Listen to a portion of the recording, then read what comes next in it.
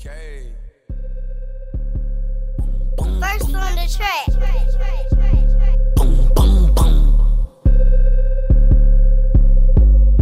I be feeling like I don't be popping enough, I be humble. I'ma keep showing my I want it. Hang up the phone on that block the number. I told you don't play with me, and she be acting funny, probably think I need it. I thought I was faking, she say I'm a cheat. They thought I was taking, I'm ready to mingle. The f*** is you saying, Lil'?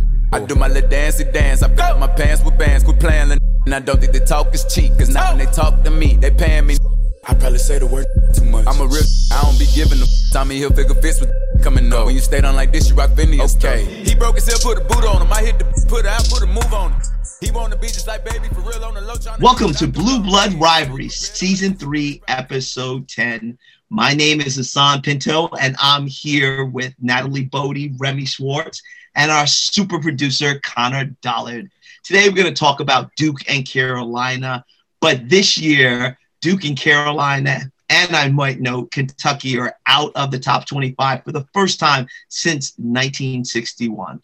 The Blue Devils have struggled in ACC play, and they are 4-3 in the conference and 6-5 overall. Down the road, Chapel Hill is 6-3 in the conference and 11-5 overall. Tar Heels haven't looked much better, but Garrison Brooks, Armando Bacot have been banging the boards hard, and they found a big-time outside shooter, Kerwin Walton. Natalie, Remy, Connor, y'all ready to roll and get into this? Ready to roll. Let's do it.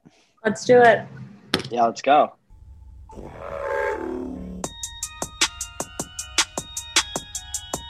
It's almost game time. Don't forget to pick up a 6-pack or 4-pack of the Blue Blood Rivalry Ale. Go to your local supermarket.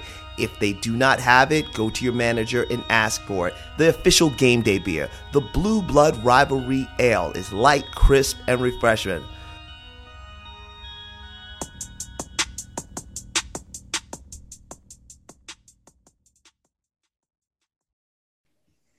Okay, we're back.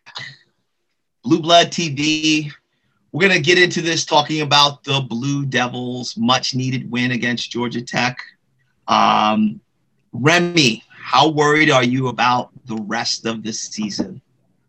Well, Haas, honestly, I'd probably be lying if I said I wasn't worried, just like any other Duke fan. Honestly, I didn't think I would ever see this time as like Duke student where our basketball team wasn't thriving and we were almost struggling to have a winning record. So it's definitely been a surprise, but I do hope that this win will jumpstart a couple more wins and we'll maybe piggyback off of it. All right. Natalie, we're going to go over to Chapel Hill. North Carolina is third in ACC play, but they're out of the top 25. How do you feel about that in your senior year? Tell us how you feel, Natalie. You know, honestly, I'm sort of in a football season hangover right now because it is so much better on that side of things because the expectations are a lot lower. So if we do better, it's just a pleasant surprise. Whereas basketball, the expectations are so high. So if they're not met, it's just a disappointment. I mean, after last season, we're already looking better than our former season. So, okay, that makes you feel a little better, but we just kind of were shown that we're not invincible. And that's just carried over to this season. Much of the same sentiment that I had 2019, 2020, I have for the 2020, 2021 squad. So I'm just trying not to get my hopes too far up, Haas.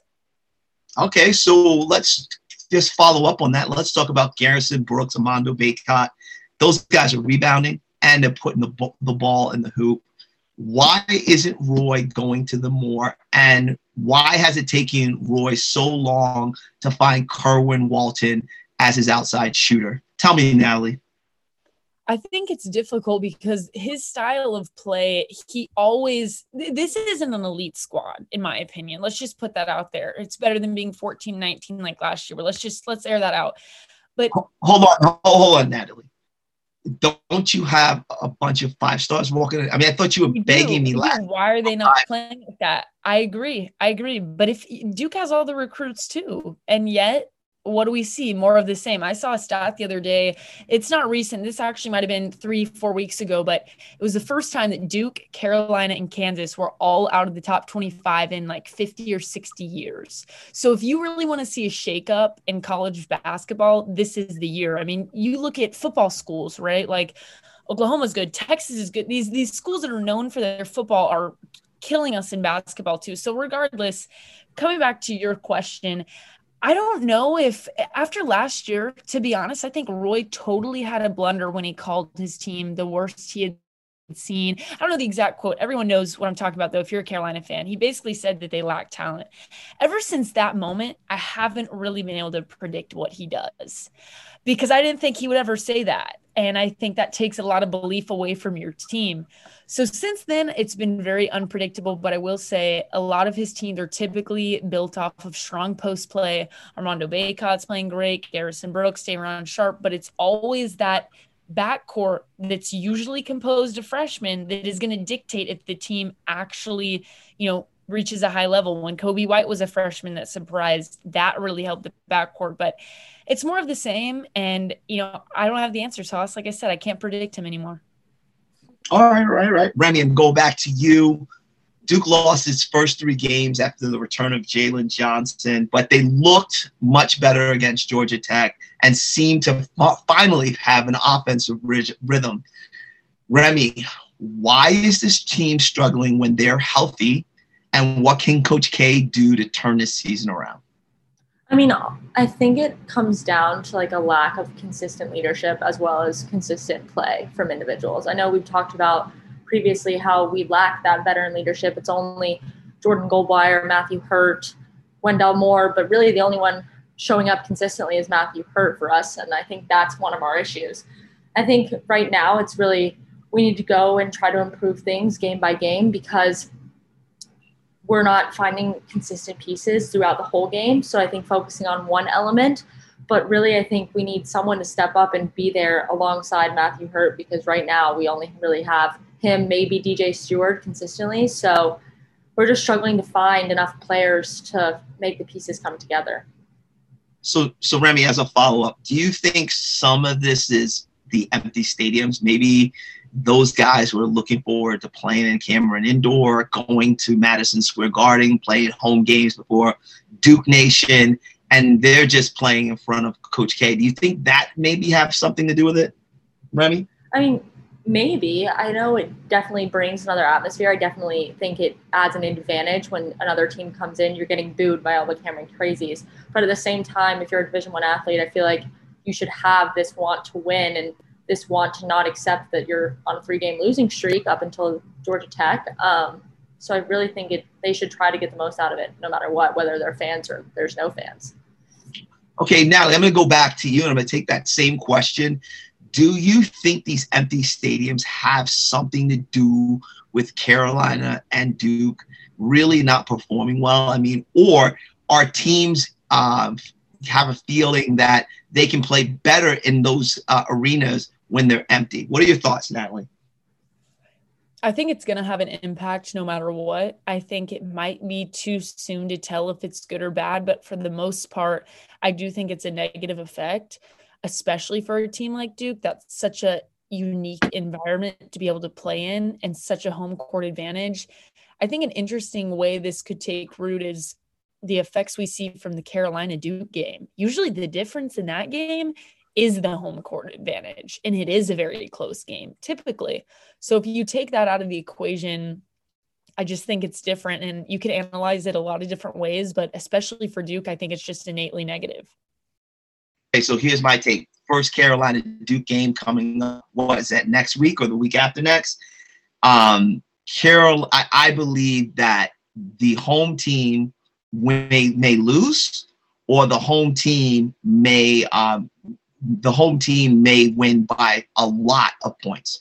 I believe that there's a distinct advantage playing Carolina Duke in Cameron, a distinct advantage playing in the Dean Dome. And without that advantage, I think those 1-2 point games are going to be erased. I think either the opposite team is going to win big, or the home team is going to win big. That's my take. That's my take on that. All right, so Remy, let's talk about this loss against Louisville. Coach K got a little snippy with a student reporter, and the clip went viral. What do you think about this interaction? Is Coach K losing it for the fact that he's actually not playing well? What are your thoughts? So I went back and watched it, and I mean, I personally don't think it was awful. I think what he was trying to say was that they obviously need to go back and rewatch the game before they can make any adjustments moving forward. I mean, I think they're talking a lot about his delivery of how he approached the student and made it very personal in terms of like what he was majoring in and how he would feel if like his economics test didn't go well and then someone asked about his next step moving forward. But obviously, like, this kid's not a seasoned reporter, so maybe he too wasn't like used to interactions with coaches at that level and what could be said, so that might have taken him off guard. But I definitely think Coach K did the right thing in like apologizing, addressing it, and actually having a conversation with the kid afterwards. So I feel like on his end, he did what he could after the fact. But do you think losing is the question I'm asking you, Remy, is do you think Coach K losing games is getting to him? Yes or no? I mean, he's definitely mad. Who would want to lose? Like, I'd make me mad too. But Coach K is a professional. He's been doing this a long time. Are you saying that he doesn't lose well? What are you saying, Remy? I'd say he's frustrated. Okay. Bottom line. I want to butt in here and just say that I think Coach K is having a similar season, or just a similar time to what Roy Williams felt last season. That's when you saw Roy Williams make a statement that was arguably his biggest mistake all season, talking about how his team was the least talented team he ever coached. I think Coach K is starting to do that same thing because he's dealing with that same problem. And his response is doing things that are out of character that he should know better to say and do, and he's not. All right, great. Natalie, we're going to stick with you right now. And your Tar Heels beat NC State. They went and beat Jeff Capel's Pitt team. They've got a lot of confidence right now. How confident are you in Roy Williams and this team that Roy and the team will be ready for March? I can answer that very quickly. Not very confident. I mean, it's just echoing much of what I said before. I'm not sure what to expect, especially with the COVID season. There's so many things that are out of your control, so many protocols that are different than previously. There's a set formula that we can kind of expect what to see from UNC if they win this game, how it's going to go. All that's thrown out the window. I'm not sure how I feel about the team. I'm a little bit more convinced than I was previously, but I'm not super convinced by any means. And I just think there's a lot left to be desired with this team. And it's kind of unpredictable because if the momentum switches, what happens then? You know, what if these close games went the other way? Where are we right now? Right. Okay. All right. So before we move on, I want to kind of toss it to Connor. Connor, do you have any like interesting factoids about this season, COVID-19, that you can share with our listeners? Yeah. So I guess I just wanted to start with going back to the student reporter thing. Jake's actually in my class. So I've met him a few times, and it was his first question he's ever asked as a student journalist. So he was totally not expecting like any of this. And he was kind of surprised by all of the blowback, but it's definitely helpful for him. But yeah, so I honestly think this season's kind of like these teams are pretty much the same in terms of their makeup. I think they should both be looking to be very post-centric, shoot less threes. And I think that's why North Carolina is doing better than Duke. Duke ranks 196th in the country in three-point percentage at 33.08%, but they are inside the top 100 for attempts. So if you're not good at shooting threes, stop shooting threes maybe. And I think that's what Carolina figured out. They're only shooting 30.8% from three, but they only shoot 16.8, which is 7 less than our 23 and a half a game. So it's really, I think Roy has done a good job. And this is more traditionally Roy's system, is leaning on the bigs, but he's done a very good job getting it to Bacot, getting it to Brooks, and keeping them the center of the offense. And I think Coach K needs to do a little bit more of that with Hurt and Jalen Johnson. And I honestly really liked Mark Williams in the last game too. I think he could be big moving forward, and I think he also helps us with our defensive rebounding, which has just been brutal all year.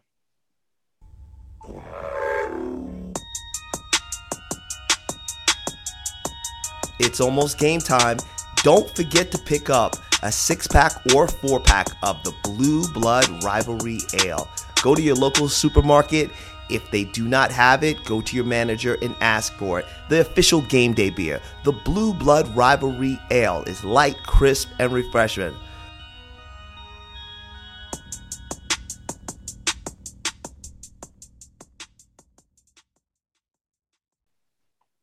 All right. So we're looking forward to the rest of the college basketball season, and both sides have some work to do to secure their spot in the NCAA tournament.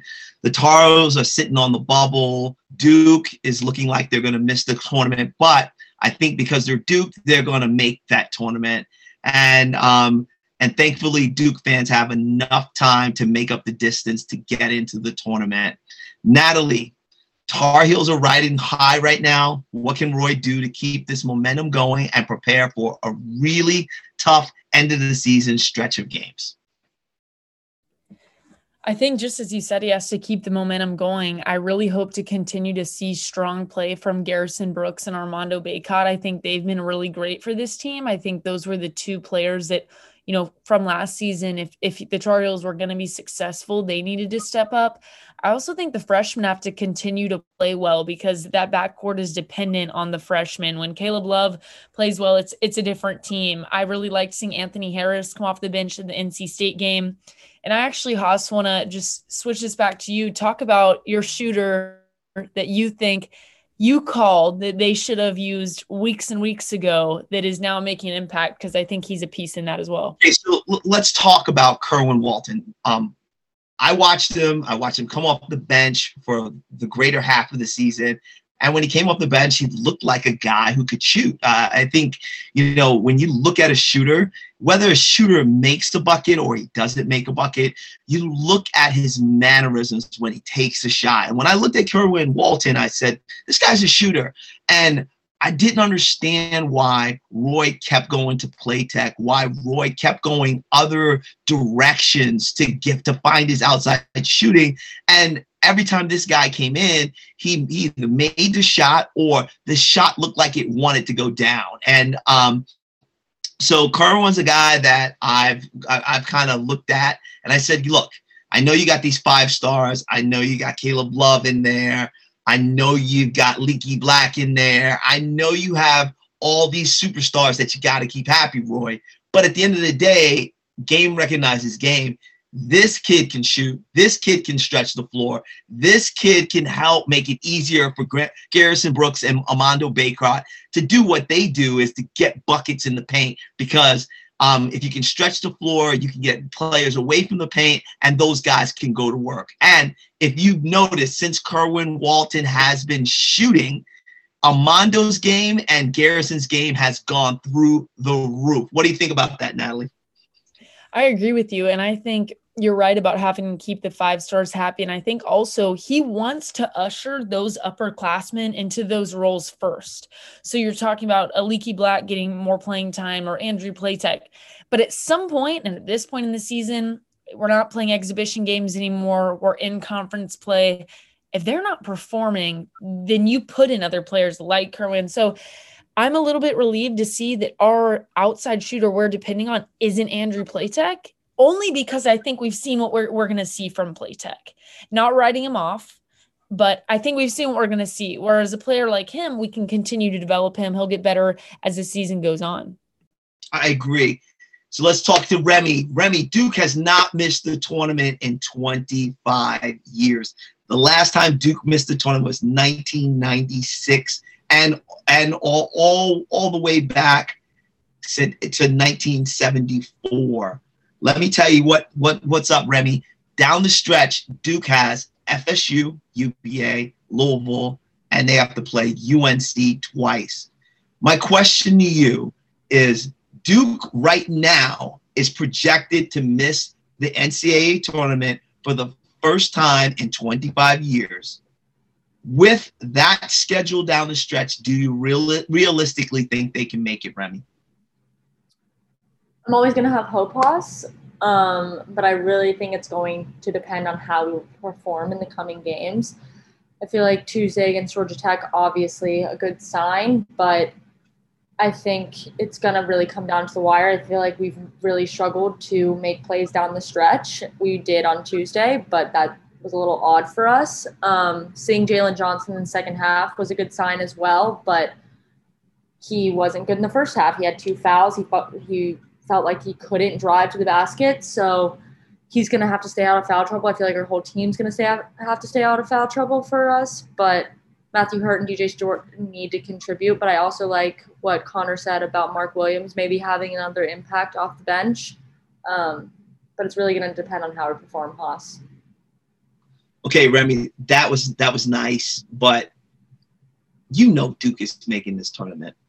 Duke is going to win half those games, go split with UNC, and the NCAA is going to come out with a new algorithm on how they get people into the tournament, and you know Duke is going to be in the tournament, Remy.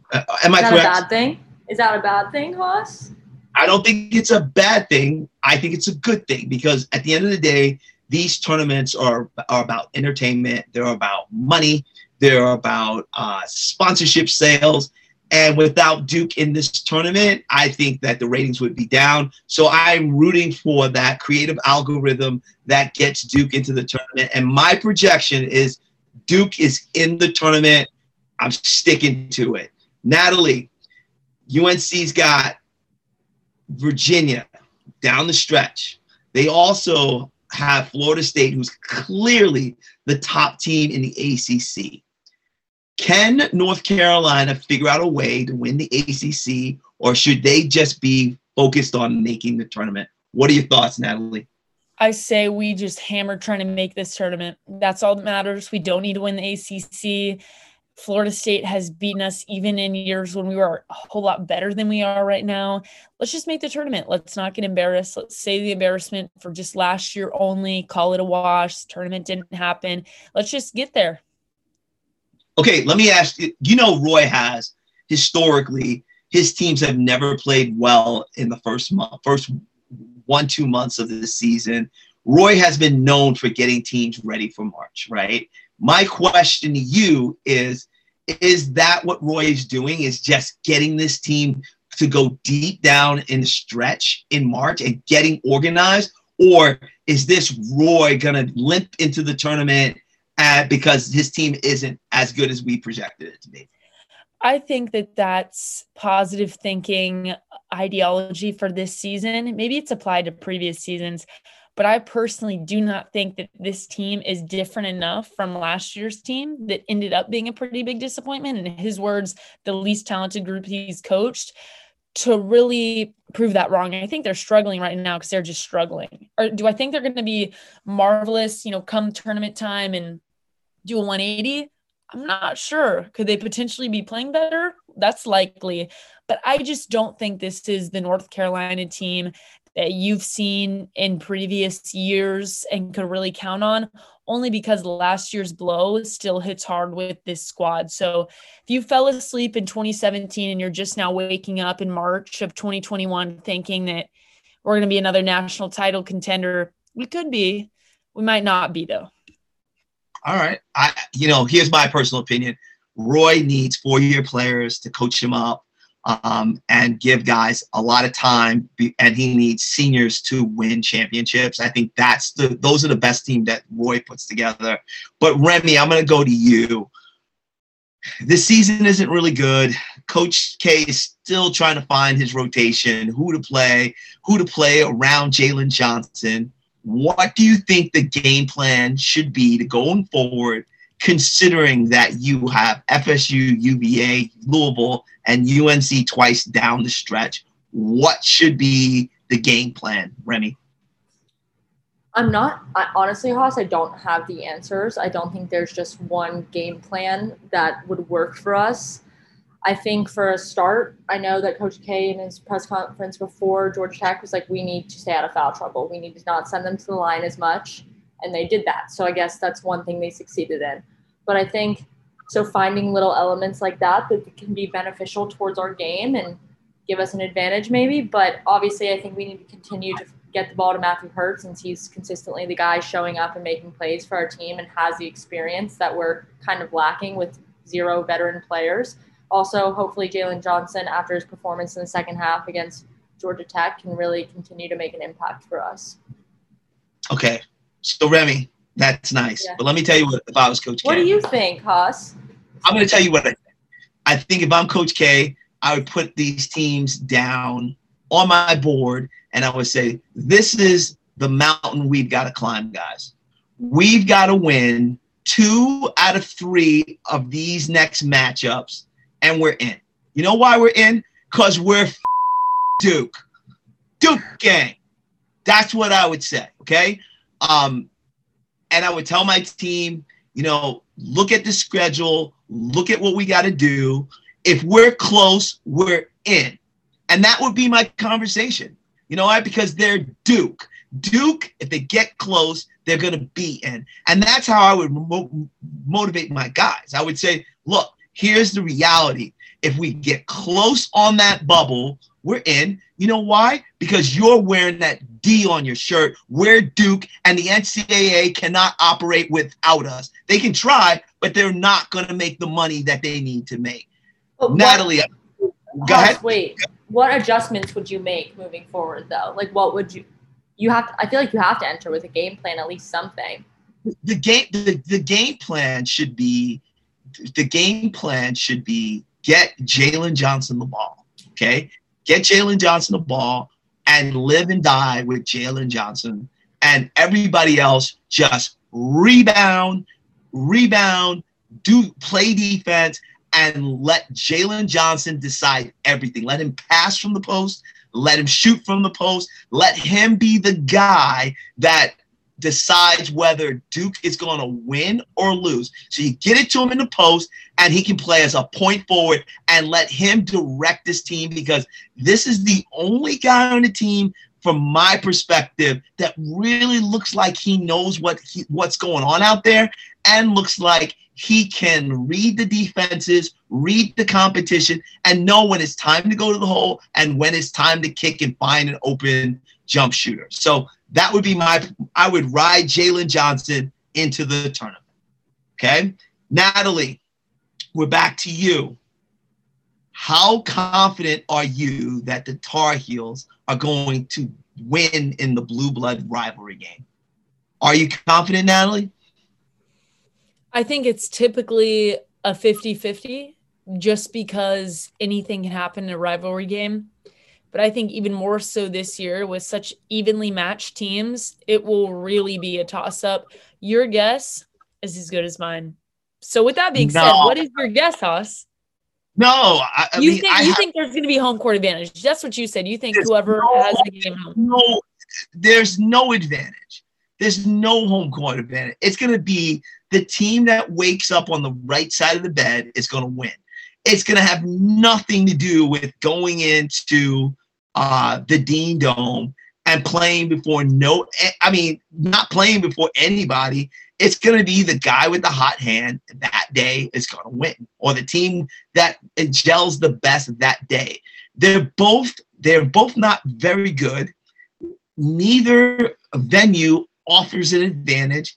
I think it's going to be the worst blue blood rivalry in the history of blue blood rivalries. That's what I'm saying. I think it's going to be an ugly game. I'm right there with you. I am not. My guess isn't far off. I think it may not be a great game, but if you want to talk any amount of edge or favorability for a squad, at least UNC has some momentum right now.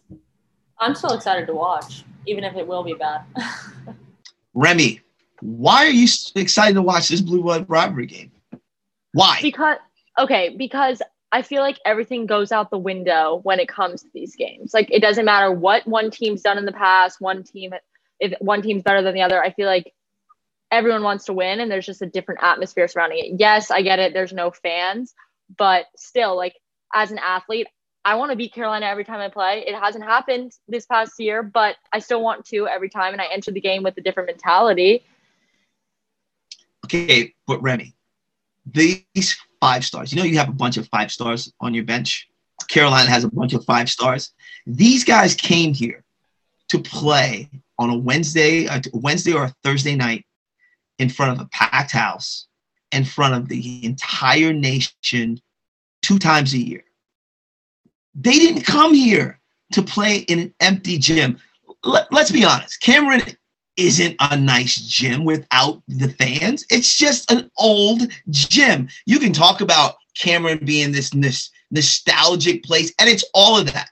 But without the fans, without the Cameron crazies, without Towel Man, without all the nuances that go on at Duke, without students camping out for the game, this thing is different. This is not a blue blood rivalry game. This is a game inside a gymnasium. Now, on the Carolina side, this isn't the blue blood rivalry. The Carolina guy goes there he wants to go to the Dean Dome, 22,000 fans, not a seat in the house, an angry mob that wants to just tear Coach K's head off. All that's not going to be there.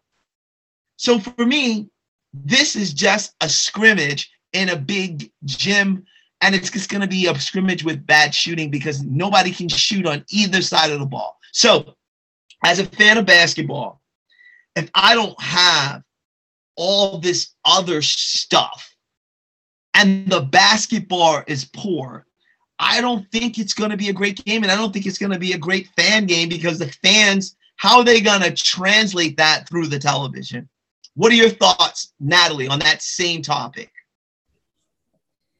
I really would have to agree with you. And I don't think we've seen a blue blood rivalry game like this yet. And I'm just curious to see what happens. But I do think you're right. A lot of the allure of this game and the novelty of the rivalry is lost. And that's bad news for kind of the money hungry NCAA right now, who's coming off $600 million in revenue losses without March Madness. So they need to find a way to get the attention back on basketball. I'm glad the tournament's happening. I'm glad this rivalry game can happen, but it's very far removed from the former glory of just a couple seasons ago of what this rivalry can be about. Yeah, and even from a fan perspective, if I'm watching a Duke Carolina game, I'm going to watch it with a few Duke fans. I'm going to call a couple of my Duke friends. We're going to go to a bar. We're going to go to my house because I'm playing for the win. With COVID-19, I can't even bring that guy to my house so that, all I want to do is look at him and say, ha, we beat you. We beat you again. We beat you. We're better than you, right? Because that is rivalry. Rivalry is about who gets the win. I'm going to get the win. And who am I going to talk to? I'm going to Zoom. What am I going to Zoom them and say, I got the win on Zoom or something? This is going to be a different thing. This is going to be very interesting in terms of how the players respond to playing this specific 2 games in an empty gym and how the fans react to not being in that culture. The thing that separates Carolina and Duke rivalry from any other rivalry is that this rivalry is the only rivalry in America where the fan bases live amongst each other. Ohio State, Michigan, 2 different states, okay? Duke, Carolina, everybody lives amongst each other. Yankees, Boston, 2 different states, okay? You think about all the classic rivalries, but this is the only rivalry where people live amongst each other, they work with each other. And this is kind of like Manchester United, Manchester City rivalry where the fans live on different sides of the highways, but they live and work amongst each other. Those dynamics will not be there. And that's why this is going to be one of the most boring rivalry games ever in the history of the Duke-North Carolina rivalry. And I'm sticking to that. My name is Hassan Pinto. I'm with Natalie Bodie. I'm with Remy Schwartz and our super producer, Connor Dominovich. Until next time, we out. We out. We out. I be feeling like I don't be popping enough, I be humble. I'ma keep showing my I won't hang up the phone on that like the number. I told you don't play with me, And she be acting funny, probably think need it. I thought I was fake, she say I'm a cheat. They thought I was taken, I'm ready to mingle. The is you saying, Lil'? I do my little dancey dance. I fill up my pants with bands, quit playing, Lil'. And I don't think the talk is cheap, cause now when they talk to me, they paying me. I probably say the word too much. I'm a real, I don't be giving them. Tommy Hilfiger fits with coming up. When you stay down like this, you rock Phineas. Okay. He broke his hip, put a boot on him. I hit the put out, put a move on him. He wanna be just like baby, for real on the low, tryna do what I do, don't. Yeah. Just so you prepared, I'ma let you know. They probably told you I'm scared, but I'm ready though. No. The industry can't take the hood out of me. About to go get some I'ma get 'em. They do it nasty. Pull up new whip and it's flashy. Gun on my hip and it's plastic. This the deluxe. I like her, but don't give a. I'm rough, I'm a daddy. That's how I live. She told me she wanna have kids. I told her don't know what that is. That ain't how we speak. I broke her heart in a piece. She probably gon' call Dr. Phil. I be feeling like I don't be popping enough. I be humping. I'ma keep showing my if I want it. Hang up the phone on that block the number. I told you don't play with me. And she be acting funny, probably think need it. I thought I was fake, but she say I'm a cheat. They thought I was taken, I'm ready to mingle. The fuck is you saying?